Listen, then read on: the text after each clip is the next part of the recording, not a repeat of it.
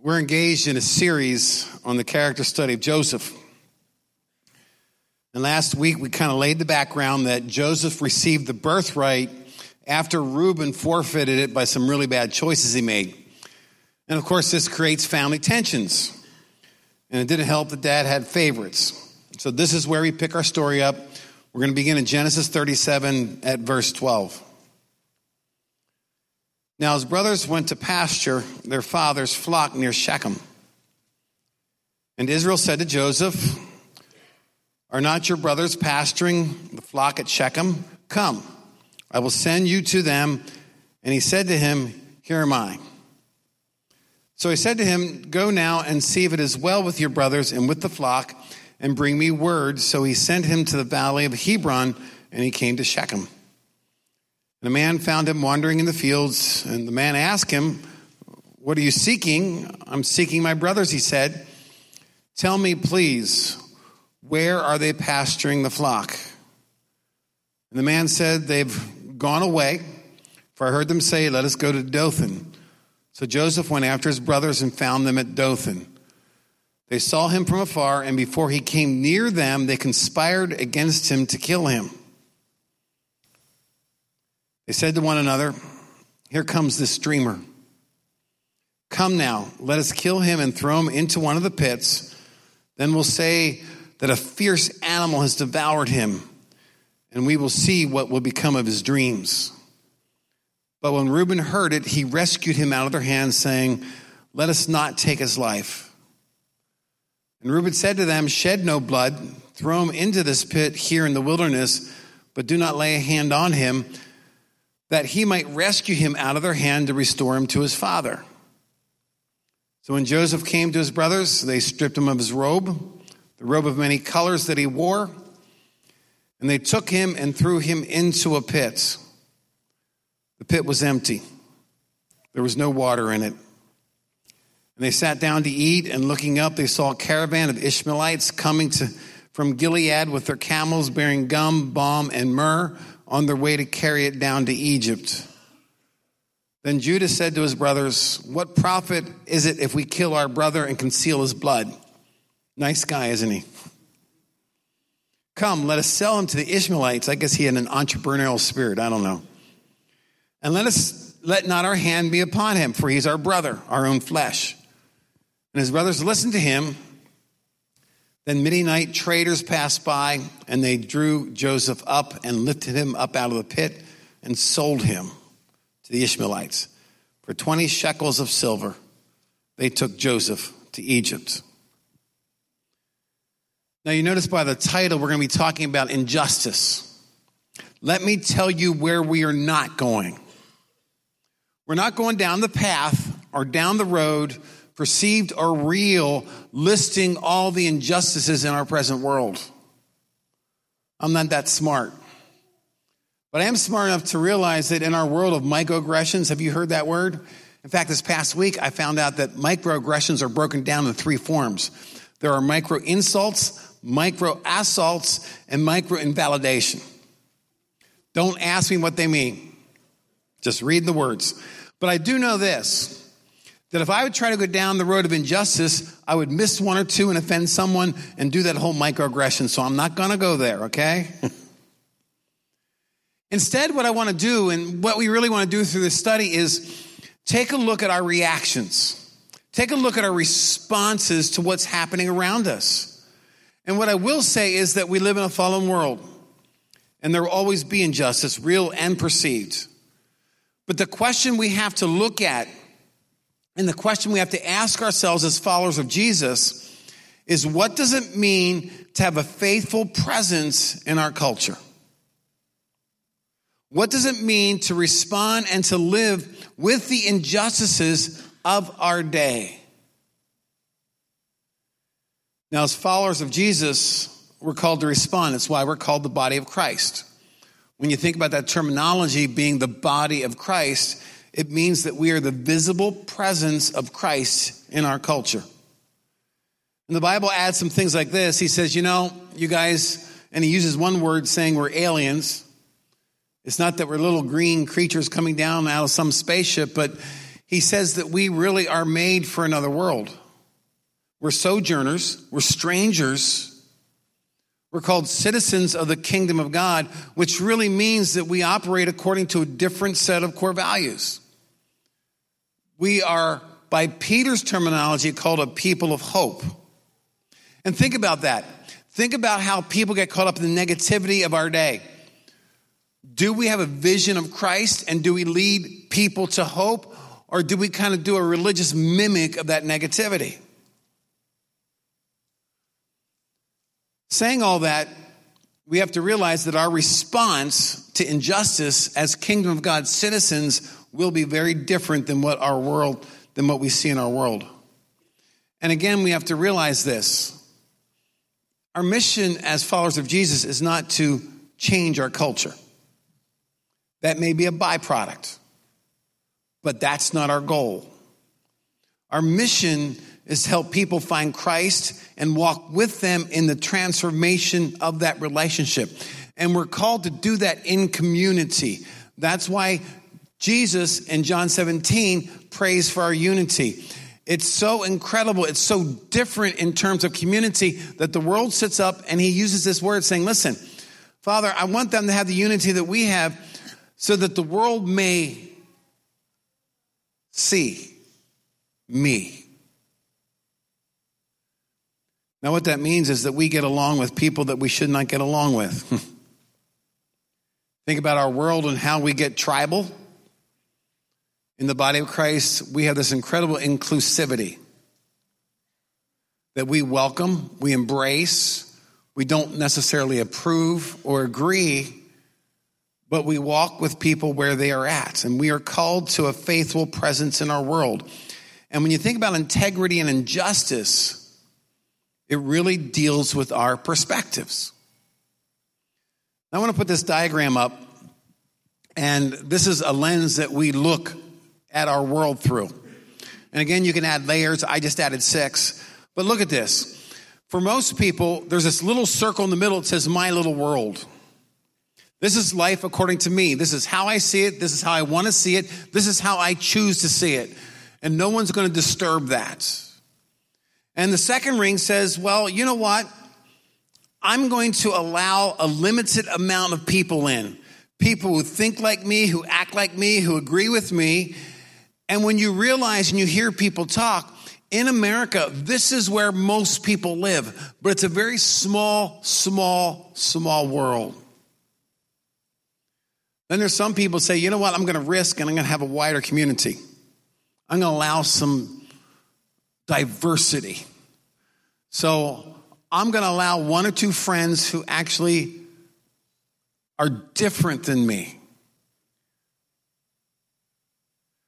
Then there's our culture. People are saying, you know what? Yeah, we live in Lancaster County and we have what's called Pennsylvania Dutch culture.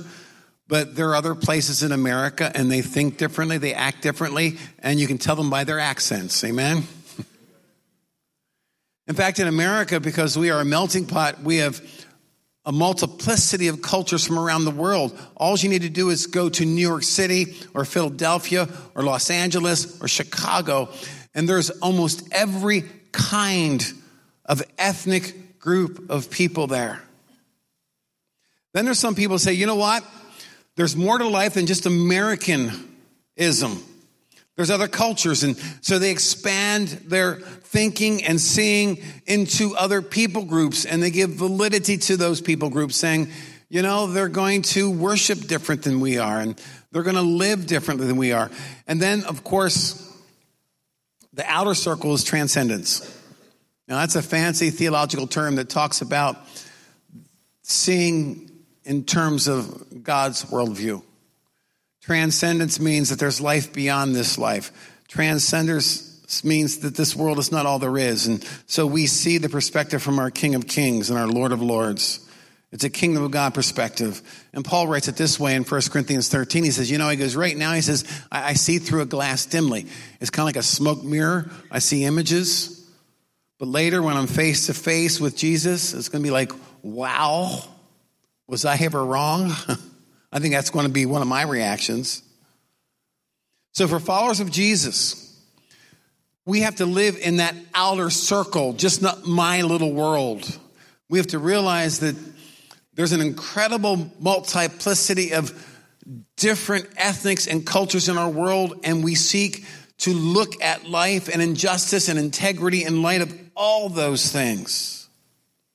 And that's why Paul says things like this: let this mind or this attitude be in you, which also was in Christ Jesus. Philippians chapter 2, verse 5. So all of life, all of doing, all of living, all our emotions, Christ is at center. And of course, there's two key aspects of us following Jesus. One is humility. We bow our knees at the foot of the cross. We see ourselves in light of how God sees us. And that means we see our sin, but we also see our redemption. But secondly, we work towards the well-being of others. That's why Jesus says some crazy stuff like, you're going to love your enemies, you're going to pray for people who seek to take you out. And Jesus says, seek first this kingdom of God and his righteousness, and integrate that into your living. Now, when you think about integrity, a definition that we often talk about is that it's the quality of being honest and having strong moral principles, moral uprightness. But we often miss the second part of that. The word integrity comes from the word integral or integrated. And it's the state of being whole or undivided, which means we take what we learn through God's word, and yes, we worship that way, but we live it in our homes, we live it in our jobs, we live it when we're riding bike down the road, we live it when we're driving car down the road. We drive as kingdom citizens, not as American ones. Does anybody know the difference? I don't know about you, but I just noticed lately two things are happening. People are getting more and more impatient, and people are doing a lot of texting when they're driving. I know it's illegal, and they know it's illegal, but they somehow think that it's an exception to them. So for us, integrity means living a humble life beyond self-interest, that sacrificial nature, and that encompasses every aspect of who we are, what we think, what we say, how we live, how we spend money, how we save money, how we talk about people, how we don't talk about people. It involves the kind of TV you watch, the jokes we tell. Ephesians chapter 5, verses 1 and 2, Paul writes, therefore be imitators of God as beloved children. Walk in love as Christ loved us and gave himself up for us, a fragrant offering and sacrifice to God. So this whole integrity, we're going to integrate Christ who loved us. He's our example. And we're going to be a fragrant sacrificial offering. And we're going to walk in love with anybody and everybody that comes across our path. Two verses that interest me in Colossians. One's in verse 17 and one's in verse 23. The first one says this, and Paul repeats himself in verse 23. Whatever you do, in word or deed, do everything in the name of our Lord Jesus, giving thanks to God the Father through him. And then later on, he repeats himself, saying, whatever you do, work heartily as for the Lord and not for men. Now, he begins and he ends, and did you ever ask yourself what he puts in the middle? Listen to what he puts in the middle of this, saying, listen, live an integrated life with Christ. Here's how he starts. In verse 18 of Colossians 3, wives, submit to your husbands as it is fitting to the Lord. Now, I sense a bunch of amens wanting to come out by the men right now. Come on, you can hear it. No, they are not going to say it. Verse 19 says this then, husbands, love your wives and do not be harsh with them. And the lady, it's your turn. Okay. See, men, they weren't afraid. And you know what's interesting? I hear this all the time. Some ladies say, well, you know, if my husband would love me the way he should, then it'd be easy to submit. But that's not what the verse says. It just says, you know, ladies, be responsible, submit. Men, be responsible and love. If your wife's not submitting, it doesn't mean you can't love them anymore or shouldn't. And then he says, children, obey your parents in everything, for this pleases the Lord. And both parents want to say. Then he adds, fathers, do not provoke your children lest they become discouraged. You know, one of the largest ways that fathers provoke their kids in our culture, you know what it is? It's absenteeism. They just don't show up. They're just not there. And what Paul's saying is this. He's talking about an integrated life here, a life of integrity. It begins where? In the home.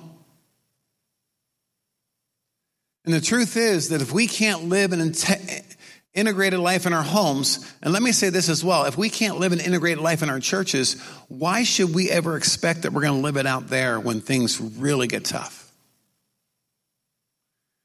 And then he moves on to integrity at work.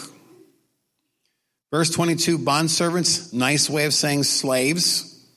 And of course, we immediately hop on the bandwagon and say, wait a minute, nobody should own anybody else. And we get all caught up in the injustice and we want to fight the injustice, but that's not what he says. He goes, slaves, obey in everything those who are your earthly masters. Not by way of eye service as people pleasers, but with sincerity of heart, fearing the Lord. Now, for us, we can say employees and employers. And if you're an employee, Paul says, listen, just don't work hard when somebody's watching. Just don't do what the boss wants you to do to kind of get on his good side. Just do it for the Lord. Do it because it's the right thing. And so when you think about an integrated life, how you work, how you talk about the boss, let's talk about integrity at work. I was doing some research this past week. You know what the largest theft going on in business today is? It's called Facebook and texting and tweeting and games and social media. Last year, there was an estimated $900 billion in economic loss due to employees doing whatever they do on the internet. There's a 13% loss in productivity. And all they factor out is that they said the average person loses about 20 minutes every day doing their little things on their computers. They didn't even equate what they do on the cell phones. So it's actually really low estimates. But we don't look at that as stealing, do we? Oh, it's just going to take me 2 minutes. But if you get 20 texts times 2 minutes, all of a sudden you lost 40. But they say the distraction of that, because you're involved in something, you get distracted, you get re-involved and re-engaged, is tough. So, what does integrity look like in Joseph's situation? Group of brothers, they're going to kill him. Instead, they sell him. He goes off. Let's pick the story up in Genesis 39. I mean, Joseph could have carried a chip on his shoulder. He could have been angry. He could have been negative. He could have been a difficult person. But let's pick the story up and find out what happens. Genesis chapter 39, beginning of verse 1. Now Joseph had been brought down to Egypt, and Potiphar, an officer of Pharaoh, the captain of the guard, an Egyptian, had bought him from the Ishmaelites. Again, I think in America we all get upset over this whole idea of buying and owning other people. It's not right. But Joseph finds himself in this situation. What does he do? The Lord was with Joseph. And he became a successful man, and he was in the house of his Egyptian master. His master saw that the Lord was with him and that the Lord caused all that he did to succeed in his hands. So Joseph found favor in his sight and attended him, and he made him overseer of his house and put him in charge of all that he had. From the time that he made him overseer in the house and over all that he had, the Lord blessed the Egyptian's house for Joseph's sake. The blessing of the Lord was on all that he had in house and field. Now, did you pick up the repetition so far? We had phrases like, the Lord was with, the Lord gave, the blessing of the Lord. But we sit there and say, but he was a slave. How humiliating. He was sold by his own family. Let's go back to that how we view life. Transcendent principle, okay? If you live in the outer ring, here's the principle. Transformation begins with me. I want you to say that with me. Transformation begins with me. It's not your circumstance. It's not your family history. It's defined by your Lord. It's defined by who you submit to. The Lord is with. He gives, he blesses in the midst of some pretty harsh injustices. Now, culturally, this does not sit well with us. We like to blame. We like to accuse. We like to play victim. We like to say everybody else lacks integrity. And that's why our culture today is not whole and it's fragmented. It is not integrated. That's why we have some states that want to secede from the union because they disagree with me and I don't want to be with them anymore. In America, we have a very difficult time facing our own hypocrisies. As a result, we're constantly offended and our souls are hollow. Let's continue to pick the story up in verse 6. So he, the master who bought Joseph, left all that he had in Joseph's charge. Because of him, he had no concern about anything but the food he ate. Now, Joseph was handsome in form and appearance. It's a nice way of saying he was very attractive. Some people might say he's a hottie. Why are women laughing at that and not the men? I don't know. And after a time, his master's wife cast her eyes on Joseph and said, "Lie with me." But he refused and said to his master's wife, "Behold, because of me, my master has no concern about anything in the house, and he has put everything that he has in my charge. He is not greater in this house than I am, nor has he kept back anything from me except you, because you are his wife. How then can I do this great wickedness and sin against God?" It's interesting how at the very end, he doesn't say, "I'm going to sin against my master," which he would have. He says, "I'm going to sin against God." Do you get the transcendent view of life there? He's saying, I dishonor God by this. Whether I get away with it or get caught, I dishonor God. And as she spoke to Joseph day after day, she was persistent. He would not listen to her, to lie beside her or to be with her.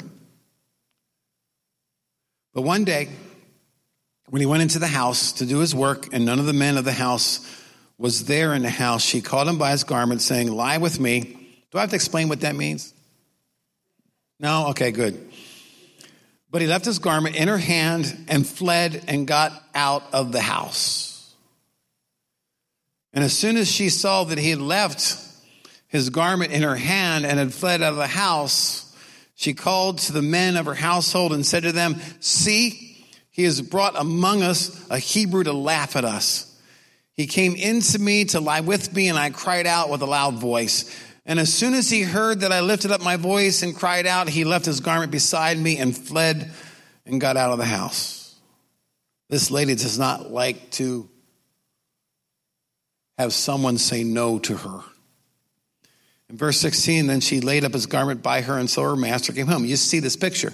She kind of squeals to the servants and then sits there and waits for her husband to come home. And she told him the same story, saying, "The Hebrew servant whom you have brought among us came in to me to laugh at me. But as soon as I lifted up my voice and cried, he left his garment beside me and fled out of the house." As soon as his master heard the words that his wife spoke to him, "This is the way your servant treated me," his anger was kindled, and Joseph's master took him and put him into prison, the place where the king's prisoners were confined, and he was there in prison. The power of accusation. We know it all too well, don't we? It's not about right and wrong. It's about who is believable. As followers of Jesus, we have to have integrity in our words. We have to be careful what we accuse people of. We have to be careful what we say about who and how we speak and what we listen to. And at times, integrity demands us to remain silent. And sometimes our integrity remains and calls us to speak. I go back to that verse in Colossians 3:17. Whatever you do in word or deed, do everything in the name of our Lord Jesus, giving thanks to God the Father through him. Now, since I was kind of picking on the internet at work, let's talk about it in life. Let's relate this to Facebook, or what some people call the book of face, because you can really create any kind of image that you want there. Think about what you post. Think about what you tweet. Think about quoting some websites that agrees with you. And I can't tell you how many emails I get from people I really don't know quoting someone and something that is nothing more than a sham. Now, to use a phrase that's kind of just beaten to death today, we use it over and over again. A lot of emails and tweets are nothing more than fake news. Let me give an example. I get this quote at least 5 times a year, depending upon the situation. It's supposedly from Abraham Lincoln, and it keeps showing up in multiple settings to prove multiple things. Here's the quote. Maybe you heard it. I see in the near future a crisis approaching that unnerves me and causes me to tremble for the safety of my country. As a result of the war, corporations have been enthroned, and in an era of corruption in high places will follow, and the money power of the country will endeavor to prolong its reign until all wealth is aggravated in a few hands. Now, you notice I didn't put Abraham Lincoln's name on that. You know why? Because he never said it. In fact, we don't know who said it. But people keep using this quote as it's factual. And as believers, we need to be careful. We just don't pass on stuff that we like the way it sounds. We got to check the sources. Here's what I did find out this week. Why does this exist on the internet? Why do you think? It's called good old-fashioned greed. Paul Horner, who is a prolific Facebook fake news writer, that's what he's called. He does nothing but makes up stuff, puts it out there, and if he gets enough hits because of the advertisers, he makes money. He makes $10,000 a month doing this. He gets paid based upon who believes, who sends this news on. Doesn't matter whether it's true or not. I ran across another story, a group of Macedonian teens during the election, our election, made $5,000 a month on American gullibility, just posting stuff that wasn't true about the candidates. And of course, it goes viral. It gets shifted depending which side you were on. Good old-fashioned greed. Here's a principle you need to take home with you. Integrity is born in the fire of injustice. We see that from the life of Joseph, and we're going to see it again and again and again. Joseph tells us that we are not defined by our circumstances. That integrity, being a follower of Christ, being someone who loves God with all his heart, his mind, his soul, and his spirit, integrity demands that we integrate that into our lives regardless of where we find ourselves. Christ must always be at the center. And the perspective we carry with us is what Joseph had. The Lord was with him. And yes, we live in a fallen world. And yes, this is not all there is. And yes, sin brings death. But death has many faces, doesn't it? And all are tragic. But for those in Christ, death doesn't win. So, what does it look like in your home to have this perspective? The Lord was with him. What does it look like for that to be integrated into your home, to be integrated into GBC, our church, to be integrated into your failures? Anybody here fail this past week? We all should raise our hands, right? Amen. What about integrating Christ into our successes? What about our injustice that looks us in the face and laughs? Like Potiphar's wife to Joseph. She kind of said, you know what, Joseph, if you're not going to do what I want, you're going to pay. And he pays for doing the integral thing, for doing the right thing.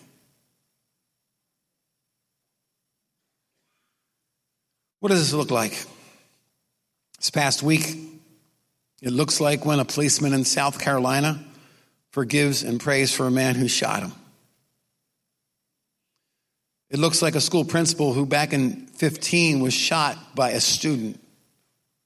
He was sentenced this past week. He stands up in court and offers forgiveness and help to the student, saying, listen, I'm going to visit you while you're incarcerated. It looks like a guy by the name of, anybody know who Alice Cooper is? You know, you look at Alice Cooper and in his days, and he did some really strange stuff. He shared his memories of Glenn Campbell, who passed away this past week. And what you didn't know is they're best friends. And how they became best friends is because while they went through a successful career, their lives fell apart in drugs and women and a whole lot of stuff. But later on in their lives, they both found Jesus.